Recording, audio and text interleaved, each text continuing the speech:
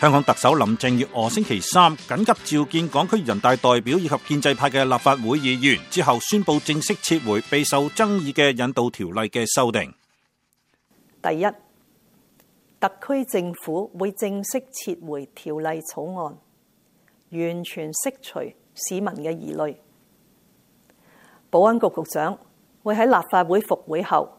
按議事規則動議撤回條例草案。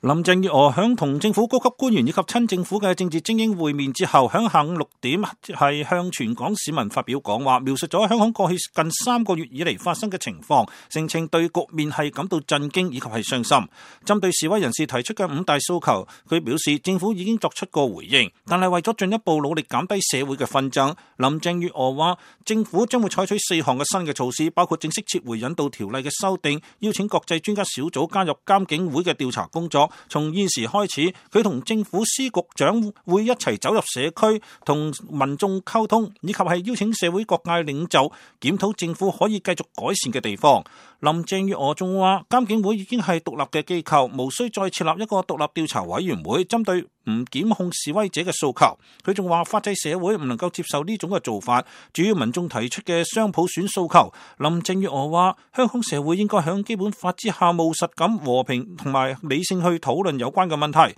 一大批嘅抗議人士喺社交網站上邊發表評論，拒絕咗林鄭月娥提出嘅4大措施，以及係對民眾5大訴求作出嘅回應。佢哋堅持5大訴求缺一不可。